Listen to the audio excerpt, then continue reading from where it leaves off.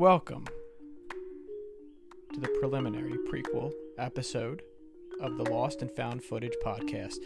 I'm your host, Volcano vs. the Joe. You can just call me Joe. So this podcast, this specific episode, is just going to be a little short blurb, like a little prequel, if you will. So this podcast, I can't think of any other podcast that has covered a certain genre of film, which is found footage films, because they're hard to cover.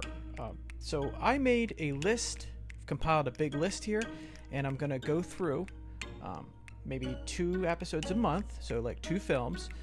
We're gonna review them, give you some little insights on them, and we're gonna let you know that if they're even worth watching, because there's some real awful crap out there.